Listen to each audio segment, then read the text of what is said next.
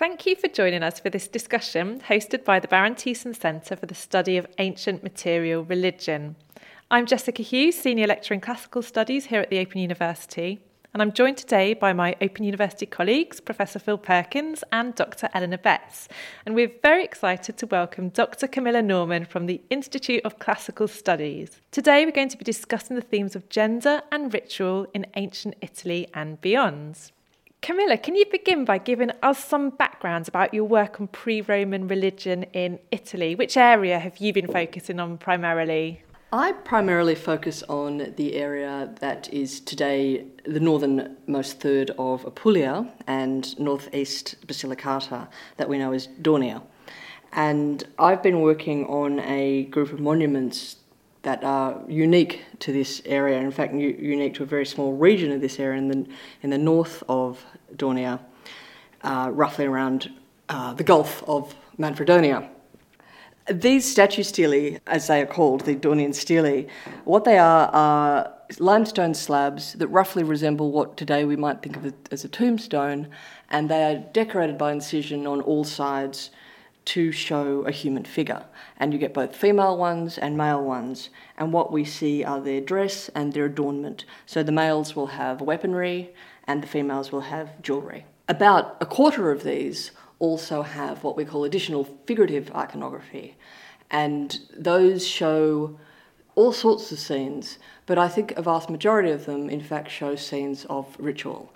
And so even though I've been looking at these monuments for longer than I care to admit, it's only quite recently, since I moved to London about a year ago to work with Greg Wolfe on the Sanctuary Project, that I have started to focus on the religious aspect of pre-Roman Italy. So stepping back from the stelae for a moment, do we have much evidence for ritual activity, for religion in this area?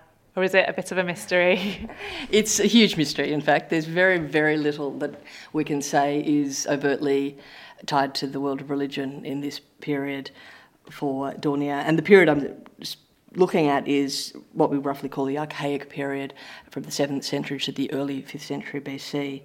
And at this period, we might classify the Daunians as proto-urban. They're quite an egalitarian society from what we can tell from the rest of their material culture. There doesn't seem to be any sort of strong hierarchy, and we only have built infrastructure that seemingly relates to domestic contexts.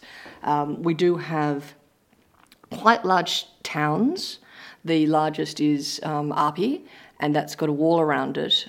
An augur, it's just sort of a dirt, earthen, an earthen mound with a ditch. And that's really the only example we have that you can point to communal activity.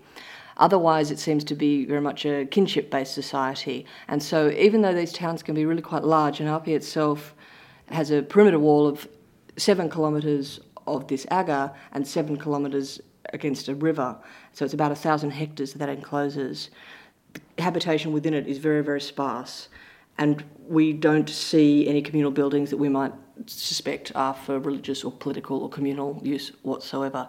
So this is what's really lovely about these images that we have on the stelae, because otherwise we would know much, much, much less about Daunian life and belief systems we could possibly hope to know from the rest of their archaeological material. So the imagery on the stelae is very, very rich. There's lots of different directions that we could go in talking about them. But today we're going to focus on gender. So you've already mentioned men and women in relation to the stelae. So could you go into a bit more detail and explore what these can tell us about gender as it was understood in ancient Daunia? The first thing to note about the stelae when we start talking about gender is how disproportionate the numbers are between the male and the female stelae.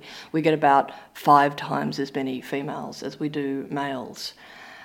When we start to look at those that specifically have this secondary iconography, these little vignettes of scenes on them, that ratio changes to about 2 females for every 1. The reason I become interested in the gender aspect of this is because what I consider to be ritual imagery, for the most part, falls on the female stelae. There's a very, very strong bias when you start looking at only what we might consider to be ritual imagery, that it falls on the females.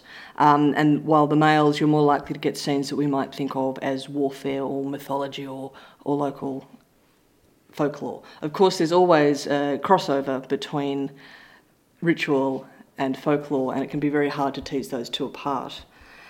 So we're talking in kind of relatively general terms here. But what's also very, very interesting is the images themselves. When we can assign a gender to one of the little figures that's on the stelae, and we can't always because it's quite a rough surface that we're working with. It's a limestone, and so you don't get the sort of delicacy that you might in tomb painting or in vase painting. It's etched into a relatively rough limestone. But when we can tell the gender, and quite often we can, it seems that it's the women themselves who are in fact the ones responsible for the organisation and the actual actors behind these religious rituals. And some of the imagery that can be brought into this ritual cycle, as I call it, involves activities that are very much we consider to be part of the female sphere, and one of those is weaving. And not only can it be seen from the articulation of the figures in these scenes that they are females who are doing weaving, we do know from grave goods and lots of other evidence that weaving was very, very associated with the female world in ancient times. Phil, you work further north in the territory of the Etruscans, so around the modern Italian regions of Tuscany, Umbria, Lazio. What kinds of evidence do we have for Etruscan religion? Wow, that's a really big question because religion was an important part of Etruscan life. One of the things about the Etruscans is we don't have any sort of written history that they produced themselves. It probably did exist, but it hasn't survived. So what we're left with is things that other people wrote about them, like the Romans, for example. One of the most famous Roman historians, Livy, wrote that the Etruscans were more devoted to religion than any other people and are expert at practicing it.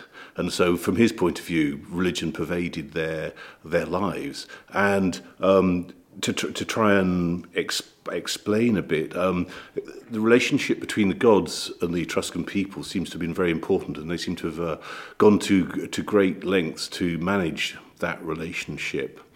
One of the things that we do know is there was a set of ritual books called by the Romans the Disciplina Etrusca, the Etruscan discipline, the Etruscan rules.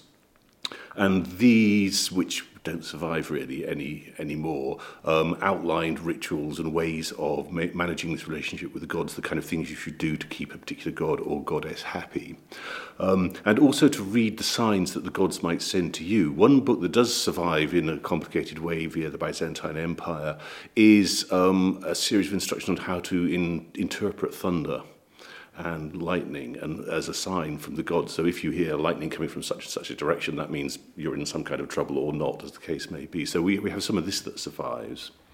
The other things we have are material remains of the religion, and quite a few of those are what you can call votive objects of various sorts. So objects which were offered to gods or goddesses to help manage the relationship with gods. So just some examples. There's an excavation in a city called Tarquinia. They found a building which was associated with ritual, and as one of the earliest parts of that building, they found a deposit of votive objects, which included a lituus, which is a trumpet used by Etruscan priests, a kind of trumpet-shaped object that sort of doubles up as a trumpet and a staff. It's a kind of like, it looks a bit like a bishop's crook, like a shepherd's crook kind of thing, and an axe and a shield which had been folded up, and they were buried as kind of offerings on the foundations of this building. And this is at the end of the 8th century BCE. Another kind of votive offering we get is a figurine, and there's some debate about these figurines as to whether or not they represent the person who's making an offering to a god to try and propitiate gods, or whether they represent the actual god themselves, or it could be one or the other, probably not both at the same time, but it's a way of establishing a relationship by giving a gift to a deity of one sort or another. And the earliest ones of these that we find tend to be women. Why that is well, we can speculate. Other things that we have that tell us about religion are there are various artifacts that actually depict rituals, what looks like rituals. There's a strange class of artifact called a cult wagon, which is they're thought to be sort of incense burners that are actually on wheels as well, but they have little figures dotted around them doing things. So dancing around, for example, there's one where there's some figures, male warrior figures, dancing around what looks like a bear that's chained into the middle of a circle. And then there's other little scenes that are family scenes of a male, a female and a child, or animals. There's one scene of ploughing, there's dogs, there's hunting, all sorts of things like this that are represented in a kind of ritual way. So we do actually have some images of rituals. Other things we have, there's some evidence from statues that have survived, terracotta statues that represent ancestors. There's one site in particular called Poggio Civitate, Murlo, where there are figures that were placed on the roof of this, what we could call in shorthand a palace, an important building, but not, we don't think, a temple, just an important building occupied by we call them aristocrats, the aristocracy, but that's a kind of modern term that we sort of project backwards, the sort of top rungs of society. And they seem to have wanted to represent figures on their roof of their buildings. And these aren't deities, we don't think, they're probably ancestors, and so it's sort of pinning people's lived space to the same building that their ancestors lived in as well. So it's kind of fixing groups of people to particular buildings and places. It goes on this list because ritual was important and religion was important to the Etruscans. We have then the area of burials. Burial is obviously everybody gets buried in the end, well, maybe not everybody, a lot of people in the past, and burial enters into the sphere of religion as well in various ways. And then we have Etruscan gods and goddesses that we know about because they get represented on objects, and the Etruscans seem to have had their own set of gods and goddesses, which they then matched up with Greek ones when they found out about the Greek world, and so we can say that the Greek god Tinia is the same as Zeus of the Greeks, or Jupiter of the Romans. It's the same kind of idea in the same kind of god. And then we have the temples where the gods lived. We have plenty of temples excavated and the offerings made at temples. And the last thing I think I'm going to mention is the altars that we have, because we have altars sometimes separate from temples as well, where people made offerings to their gods as well. And I could go on, but I think I've given you a fair enough idea. We need some more programmes on the Etruscans, don't we? So thinking about what Camilla was saying about this quite, I suppose, binary distinction between the male and the female representations with not much crossover. What happens in Etruria? Are there connections to be made with Camilla's material, or is it a very different picture? It's difficult because we don't have much internal evidence from the Etruscan world about how they conceived of gender. What we have, which is similar to what Camilla has, is representations which we can interpret in gendered terms. And a lot of those are in terms of things like dress, or ornamentation, jewellery, or weapons, items that we can consider to be gendered because we find them repeatedly associated with either males or females. So in Etruria, for example, we have different kinds of brooches that were pinned to hold cloaks on. Some are associated with males and some are associated with females. When you say males and females, are you talking about the osteological evidence? Is there much of that? Not that much osteological evidence from Etruria, but it does seem to be consistent. But there are certain anomalies, though, because there's a class of burial that are known as chariot burials that very often female burials, and typically a chariot is assumed to be a weapon of war and used exclusively by men, but we have a class of burials that we end up calling princess burials, who are buried with chariots, and some of them also have weapons in as well. And so maybe what we're getting is a mixed signal of representations here. Some are to do with status and some are to do with gender, and they're not necessarily exclusive. Sometimes they get combined as well. There are clear differences in things like the kind of clothes that people are represented in, whether they're male or female. There are different costumes that people wear, and there do seem to be different social roles. Just as Camilla was saying, in the Etruscan world, weaving is particularly associated with females, and even in some of our religious contexts, the site I've been excavating at called Poggio Colla, it's a temple dedicated to Tinia, the equivalent of Jupiter, and Uni, the equivalent of Hera or Juno. And there we find deposits of loom weights, which are the weights at the bottom of a loom to weave fabrics, and also spindle whorls that are used for spinning thread. And these seem to be deliberately deposited in the area of an altar that later becomes a temple. And it's the same kind of idea that females are using objects that we can consider to be gendered as an offering in this particular religious context. We don't know an awful lot about what actually went on in these places, because what we're left with is the material remains, which are the objects that they deposited. And we have found a nice long inscription there as well, but it's written in the Etruscan language, and we have great difficulties understanding it. I mean, we can identify a few words, but it seems to represent a series of, again, instructions about what was supposed to go on in this particular religious context. Can I add something there before? Yeah. Just from what Phil was saying, when I talk about binary in terms of the stelae, the reason that I'm happy to call these two different classes, which are representation of a male and a female, actually as sex labels, male and female, is because of two specific attributes that we find on the so-called female stelae, one being the tattooed forearms and the other being the string skirt, which can be traced in archaeological and ethnographic records and can be directly related to the onset of menstruation and childbirth. So those representations that we would normally consider male and female along social lines, I think can actually be reflected in the biological record also. When it comes to the representation of figures on the stelae themselves conducting rituals, we don't have that sort of clarity. And a lot of them you cannot say quite specifically, a lot are genderless. When you can tell male and female apart, though, and along the same lines that we see on the humans represented by the stelae themselves, it does seem that it's the females conducting the religious ceremonies. In one case, we even have a case of weaving, where you would expect them to be female. We do even have the tattoos drawn on the figure, the small figure on the stelae, who herself has the tattoos.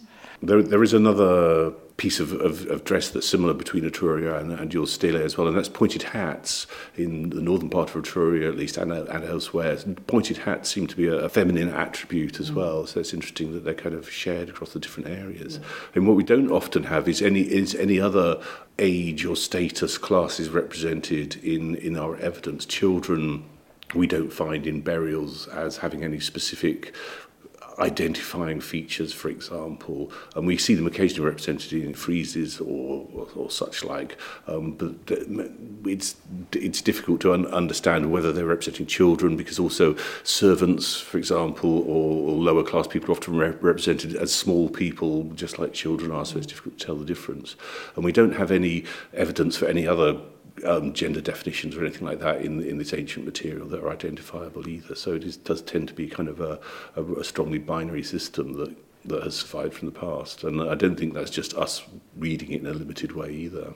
In response to that, it's very interesting when you think about age definitions as well, because the stelae, I have a group of about 29 of these stelae that have all the attributes of what I would consider a female stelae. So it has the belt, they have the fibulae, they have the pendants hanging off the belt, and the two things that they don't have, and this is always a set grouping, they don't have the decorated arms and they don't have the string skirts. So all the ones that don't have a string skirt are exactly the same ones that don't have the decorated arms, and vice versa. And what they do have, in addition, that conversely you see on the little figures on the stelae, but not on the anthropomorphic imagery, except for this particular group that has no decoration tattoos on their arms and doesn't wear the string skirt, they also have a plait with 3 baubles at the bottom. And I believe them to be girls, prepubescent girls, because they haven't got those 2 markers yet that they've started to menstruate. I'm going to bring in Eleanor now. Eleanor, for listeners who might be less familiar with the Pisceans than the Etruscans, can you sketch out briefly what their world was like and their sacred spaces, if we can call them such, were like? Yes, of course. So the ancient Titanic region of Picenum roughly corresponds with modern Marche and north of Abruzzo on the Adriatic central coast of Italy. And it runs from the coast right up into the Apennines. So they rub shoulders with the Umbrians as well, and the Etruscans a bit. Again, like the Etruscans, they have a very strong, rich material culture, particularly through burial evidence, elite burial evidence. And we do have a few stelae on top of tumulus tombs. The Pisceans thrived in the 6th to 4th centuries BC, and then were gradually overrun by the Latins and the Romans subsequently to that. So lots of our evidence, again, is coloured by Greek and Roman histories and accounts, particularly Strabo and Pliny. So most of our evidence for the Pisceans comes from burial context. We don't have very much evidence for settlement, apart from one survey, the Potenza Valley survey, that's been completed recently. Sacred sites tended not to be monumentalised either, so are quite difficult to identify. They're worshipping at natural places in the landscape, so particularly associated with water, different types of water, and with hilltops and the Apennine passes. So lots of sites connected to communications routes, and then some groves and some caves. This is all coming from again, votive offerings of different kinds. So we get, particularly in water sites and caves, we get full-size pottery and miniature cups and bowls. By the 5th century, we get bronze votive figurines, again, mostly of Umbrian or Etruscan manufacture, and recognisable characters being Mars, again associated with the woodpecker, Hercules, Minerva, Jupiter a little bit, but again, we've got to be very careful of equating those figurines with the Greco-Roman pantheon. And how does gender play out in Picenum? Again, I think we have quite a different story potentially to Daunia, with men and women much less gendered in the way that they're presented in the archaeology. So we have a lot of warrior burials. So supposedly guys with weapons and armour and swords, and the same the heart protectors. And then female burials full of spindle whorls and jewellery, but it's not always that clear cut. Sometimes there's some overlap and you find spindle whorls and swords together. So a slightly different picture. From the evidence for the sacred sites themselves, I mean, the most significant deity we have is Cubrar. So the primary deity of the region was a goddess. Again, maybe not entirely unusual, but certainly she seems to have had a foot in both sort of male and female gendered camps. So two different aspects to her. So she seems to have been mainly a protective deity, and again her cult places are associated with nodes of communication, particularly on trade routes and transhumance routes. So again, you might say associated with male genders predominantly, but not necessarily. So it's a very strong sort of warrior elite culture in the burial record, and it seems that Cubrar was very much associated with that. So she has martial aspects as well, which may be picking up the sort of later Roman association of the region with Mars. And it's only really later that she becomes firmly associated with sort of women's business, with fertility, gynecological health, motherhood. And again, her cult survives into the Roman period, but that's the aspect that survives rather than the martial aspect. That's very interesting. Why do you think that is? Well, the Romans associated her with Venus, they syncretised her with Venus, so I guess then you've got the binary between Mars and Venus, and again Mars with his martial aspects, his pastoral aspects, and Venus associated with women, so it's that division of her two halves. Let me remind you that you're listening to an audio from the Baron Thyssen Centre for the Study of Ancient Material Religion, and we're talking today about gender and ritual in pre-Roman Italy. Frances Eley is an associate lecturer with the Open University, and she's also a practitioner who's creatively engaged in Hellenistic reconstructionism. Over the years, she's worked with myths and rituals of Artemis, Dionysus, and Persephone, amongst others, using these projects to understand more about both ancient religion and contemporary ideas about gender. I spoke to Frances about a project she'd led with a women's group in East Kent, which culminated in a sacred performance based on the Homeric hymn to Demeter. We were aware of the element of performance worship and sort of sacred drama in antiquity, and especially in the Eleusinian mysteries. So we decided to take the Homeric hymn to Demeter and create a drama out of it that we could all perform as a group and take different roles.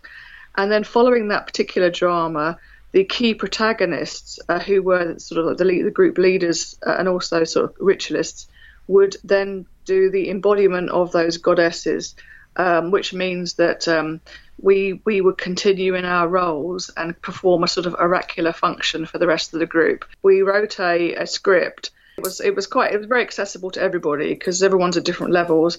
We did update certain understandings. So there are certain things that we manipulated, we innovated on, let's say, in order to make it more modern or accessible to what we were going through as women in the 20th century. But also, we also think that because we are receiving some of these stories via male voices, that very often we don't feel that we're necessarily always receiving the experiences of women or how women would have experienced the myth or the mystery. All the mythic stories, they're often passed down through the male voice and not the female. So we thought it was valid and acceptable to rework, for example, the abduction of Persephone by Hades. So we made that much less violent. He actually was Hecate was the sort of mediating influence between the two. So she actually invited and drew Persephone down to the underworld on Hades' behalf because he was without a female counterpart, and he needed that to balance his energy. So, we made it much more of a Persephone having a choice, Persephone having free will, and Persephone choosing to go down and choosing to stay as well. So it was much less about her, being stripped of her agency. So we didn't really mess about with it too much, but we certainly thought it was acceptable to do these sorts of things. Anyway, and then we did things like we came together as a group and created peploi costumes. We actually created full costumes. We created masks. So all of the protagonists created masks for their own characters, props and costumes. We spent many months practicing, learning our lines. I walked along the beach I was playing Persephone. Walked along the beach with my little lines all recorded, learning them all. So in the end we had 10 people playing and some women watching as well. We performed in a very sacred space. Actually, it was a yoga studio, but we transformed it with lights and cloth material.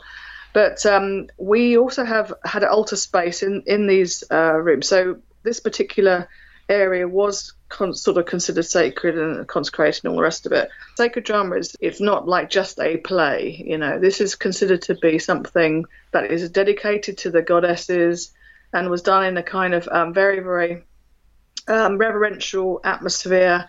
And before we even played, we dedicated it to the Eleusinians and hoped for their blessing on the procedure. So this already kind of starts to create a sanctity to the whole atmosphere. The whole thing proceeded, unfolded. It was beautiful, and in the weaving of it, and that I can only explain that it felt like a weaving. The Demeter, Hecate, Persephone triangle, it wove together the entirety of a woman's experience. And you had the transition from Kore into Persephone. So, the growing up and the leaving home of a girl and the grieving of a mother for a child and this kind of thing.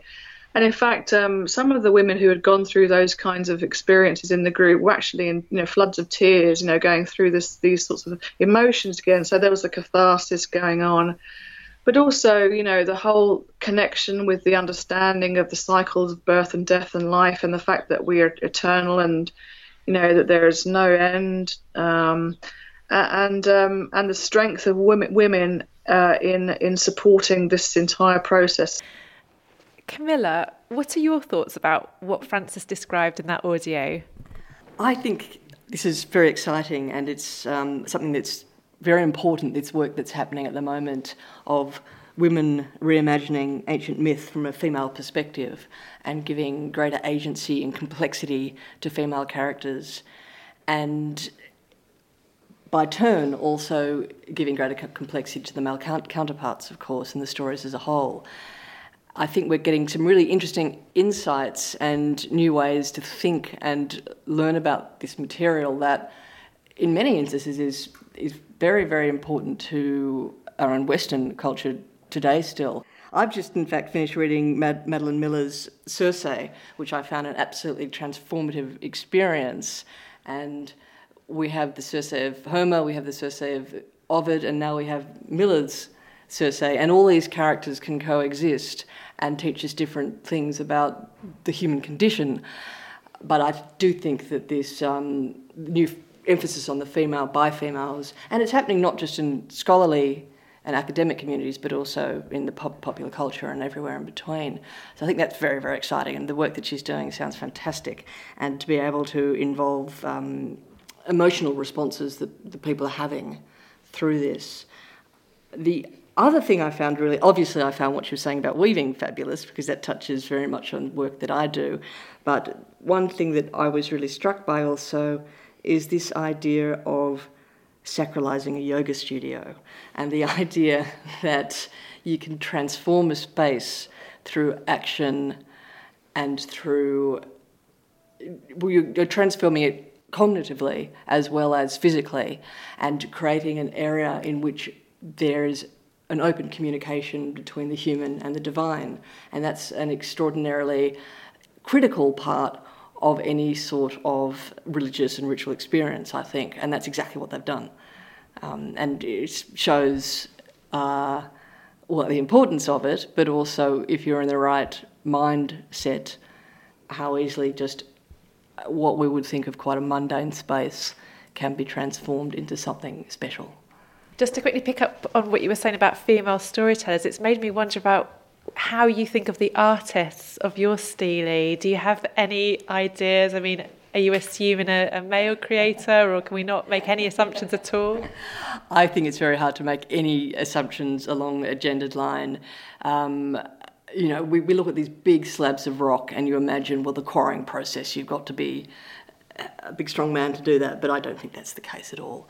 And I can say that on a very practical level that I can identify certain workshops, and I can at some level also identify certain hands. I'm not saying that these people were full-time making Daunian stelae, but there's certainly a sector of society, I think, that were, and then perhaps others who dabbled in it as was needed. But I would never want to make a gendered assumption on who is actually making them.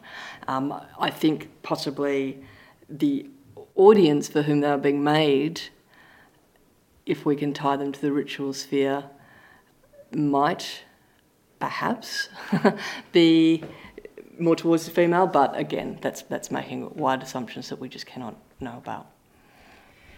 Eleanor, what's your response to Frances's story? Very much like Camilla. I can't say I've really got very much to add after that. So it's just to pick up on that again, that creation of sacralising space, and then just immediately provoking that in a wide range of emotional reactions from the participants, and especially that those are different life stages all sort of coming together. And yeah. Phil, how about you? Well, one thing I was struck by that Frances said was she used the phrase embodiment of the goddess, as if she and her participants were actually becoming a goddess or like a goddess or communing somehow with divinity through participating in the actual ritual or reconstructing the ritual. And that reminded me very much of these Etruscan figurines because these are models of females or males, some of them, and to be a female offerant going to a ritual site, offering a model of a female who might be a model of me to a female goddess, but it might be a model of that goddess as well. There's a kind of interchange of, and embodiment must be the word for it, going from your body through a representation of a body to a representation of a divine body. And one of the distinctive things that we can't forget about Mediterranean religion is that most of the deities were anthropomorphized, so they were actually in human form, which they didn't have to be. We're going to move on now to look at some specific objects that you've all chosen in advance of this discussion, and starting off with what looks like a small bronze figurine that Phil has brought along a picture of. Phil, tell us about this. Well, this is a small figurine of a female that is about 15 centimetres tall, and she actually lives in the British Museum at the moment. She comes originally from the beginning of the 5th century, so she's just about the same time that the Persians were destroying Athens. And she was found in the 19th century in the bottom of a lake in Tuscany, high up in the Apennine Mountains, near to the source of the River Arno, which is the river that flows through Florence.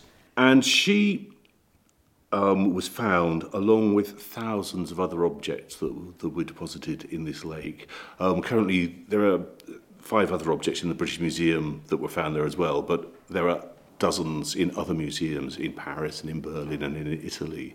But it wasn't only statues like this, little statuettes that were deposited. They were also pieces of metal, offerings of amber, glass, all sorts of things, some organic things as well.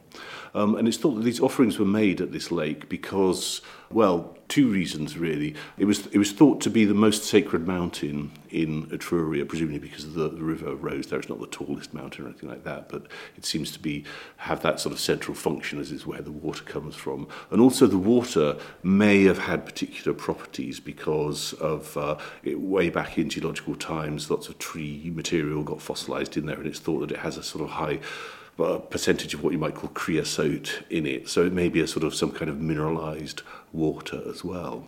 And it's not very accessible. It's high up in the mountains. It's not near any Etruscan city. So it must have been almost like a pilgrimage site. And we have to imagine people, we don't know who, but Etruscan people going to this site. So some of them would have been women and men, maybe children as well. We don't know. Either going to perhaps get a health cure by taking the waters, or maybe fulfilling some kind of sacred vow if they'd promised a gift, such as one of these figurines to a god. They might have to go to this sacred place to actually deposit it. I mean, the statue itself represents a woman who's very richly dressed. She has a long robe with a scalloped bottom and lots of intricate patterning on it of dots and wavy lines, and whether it's embroidery or maybe pieces of attached beads or gold or glass, you can't really tell from the small figurine. And then she has a cloak that goes over her shoulders, known as a tabena, that has a woven margin down the edge and is pleated down her front to make a kind of zigzaggy pattern that runs down her front on both sides. So it's a very elaborate costume. She also has an elaborate hairdo, and she wears some kind of diadem headdress in her head, but the head is slightly damaged, so it's difficult to see precisely what her diadem looks like. But she's obviously a richly dressed person. And some people have suggested that perhaps she might represent, because of this richness, a deity. So as associating the kind of richness of clothing and appearance with the richness of being a deity, I suppose. Another interesting thing about her is the way she's standing. She has both arms raised, one slightly left arm extended a little more than her right, but she's also taking a step forward, so she's actually in motion. She's going somewhere as she's being offered to the deity in this leg. And this is quite unusual for these statues, and indeed Greek statues of this period as well, which tend to be rather stiff and formal, and she's actually breaking from that pose and moving, so that's an interesting aspect of what's being represented. So her whole attitude suggests some kind of movement. Unfortunately, her hands have been damaged, and so we can't see whether she was holding anything originally. Some of these figures hold little offering plates, which would have held some kind of offering for the god, but others hold things like lotus buds, for example, which is thought to represent the goddess of fertility, Aphrodite, or Venus. But we can't really see what she's holding in her hand.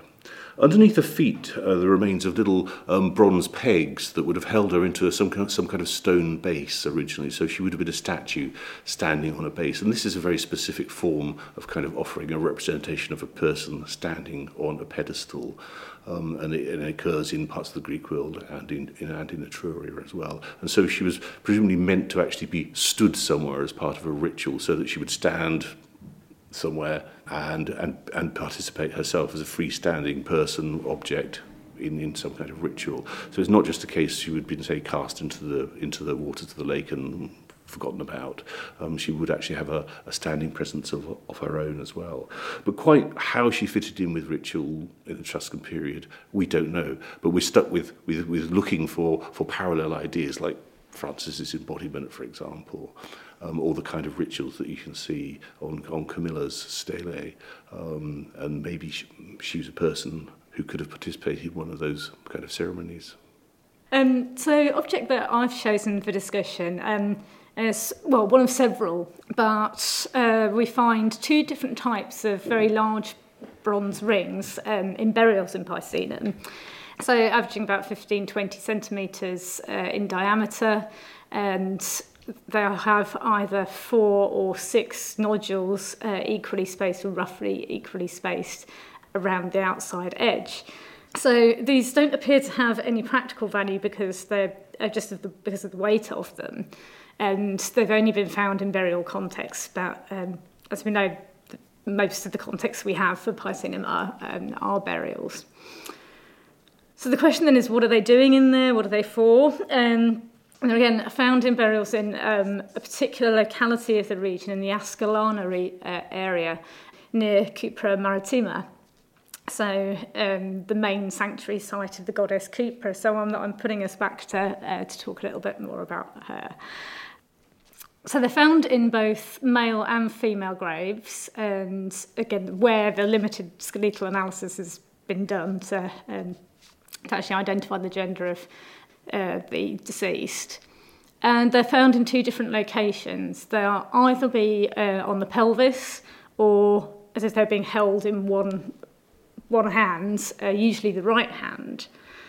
And it doesn't, it's not always pelvis for the woman and right hand for the man. So that again just points at a little bit of gender equality, or respecting different roles that both men and women in Piscean society could perform, whether they were actual roles or if this is symbolic. So the suggestion is that obviously the location on the pelvis relates to fertility, but again, not necessarily just female fertility. And that being held in the hand relates more to the warrior culture, and the fact that people need to defend the community. So how am I putting that back to Cupra? It's more just the location. It's the richest area for her cult in Picenum, and the only place that these bronze rings occur. So possibly, again, just reinforcing the fact that the goddess also had these jewel rolls. And we're talking again sort of 6th, 5th century BC. Camilla, tell us about what you brought along. This is a Daunian matte-painted pot, and it's quite a special one. It's come directly out of work that I've been doing very, very recently, and a lot of ideas that I've been having. We've known this pot for a long time. It's published in Myers Apulia in 1912, I think that book was put out. And it's quite unique in a number of ways, or I should say falls within a group of relatively unique Daunian pots. It's in the matte painted style, which is typical to the area. They didn't go in for figuration, the Daunians, so this is quite a fancy one. We can date it specifically to what we call the South Daunian subgeometric 2B, which we can date between 475 and 425 BC. They didn't travel very far. They seem to be made in the area around Canosa, and they didn't travel very far out of that region, unlike a lot of other Daunian pottery. What I love about this one in particular, there's so much going on, it's quite wonderful. But what's brought me to it is, you can see on the foot, this raised foot, is this particular, it had always been called horns, like a horns of consecration, or a boat. What I think it is, and this comes directly off an image that I have recently found on a Daunian stela and a few other images that I've now since been able to trace thanks to that image, I think it refers to augury. And what we're seeing there is a very specific shaped platform that we also see on the stelae with those horns, that upturned crescent with a little platform off to the side. And you can see it's clearly outdoors because we've got some little plants between those. And then those little squiggles standing on the platform are birds. And we see another row of those birds right up the top around the lip. The other things that we see on this pot is the shape, which is quite a unique shape, and it's a filter vase. It's what we call a filter vase. So it has that female protome, which has no particularly functional use. It would be hard to use as a handle because it would just snap off. It's got a hollow, wide mouth, and then this extraordinary spout, which you can't see inside it in this image, but in fact it's sealed over, but then full of lots of little holes. Now, these particular augury scenes, what I believe to be these platforms for augury, can only be found on this particular sort of matte painted pottery, the South Daunian subgeometric 2B, and we only find it, I've got about 19 examples now that I've gathered, we only find it on these really specific shapes, like the filter vases, which are pretty special in themselves, a very special shaped mug, which just looks like a beaker. We have it on one ascos, a very lovely bowl in the British Museum that has a little acorn in the centre of it, and some other one-handle cups. And they're such intimate objects, as opposed to the stelae, which are large and cold. These pots are so intimate, you can imagine people actually handling them.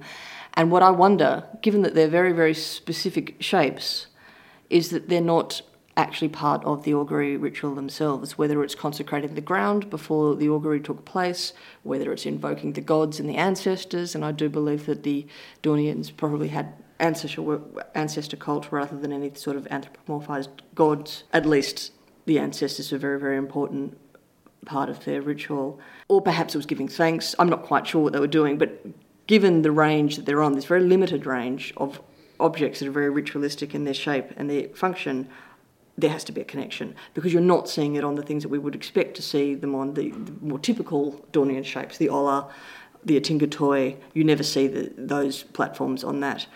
And the very last thing that I will say about this pot is, as I've been saying, that I do believe that the women were the protagonists in ritual in Daunia, we have this female standing there, and I wonder if she's not the augur herself. And she's got some earrings and a headband, and it's all sort of going on. The depictions that I now believe to be scenes of augury on the Daunian stelae, we know they're women because they always have a long plait, and that's a pretty strong signifier in these Daunian culture, I believe, along with some other things that we see. So I think what we have here is, on close inspection, a very ritualistic object that alludes to augury, but we have to know what they were doing in the first place to be able to read that, and it's something that I've only been able to read in the last month, I would say.